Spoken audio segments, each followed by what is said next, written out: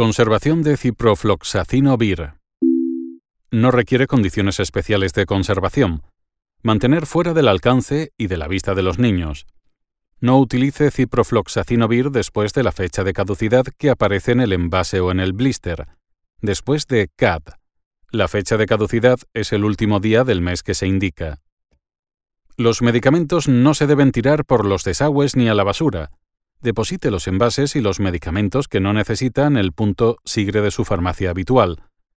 Pregunte a su farmacéutico cómo deshacerse de los envases y de los medicamentos que no necesita. De esta forma ayudará a proteger el medio ambiente.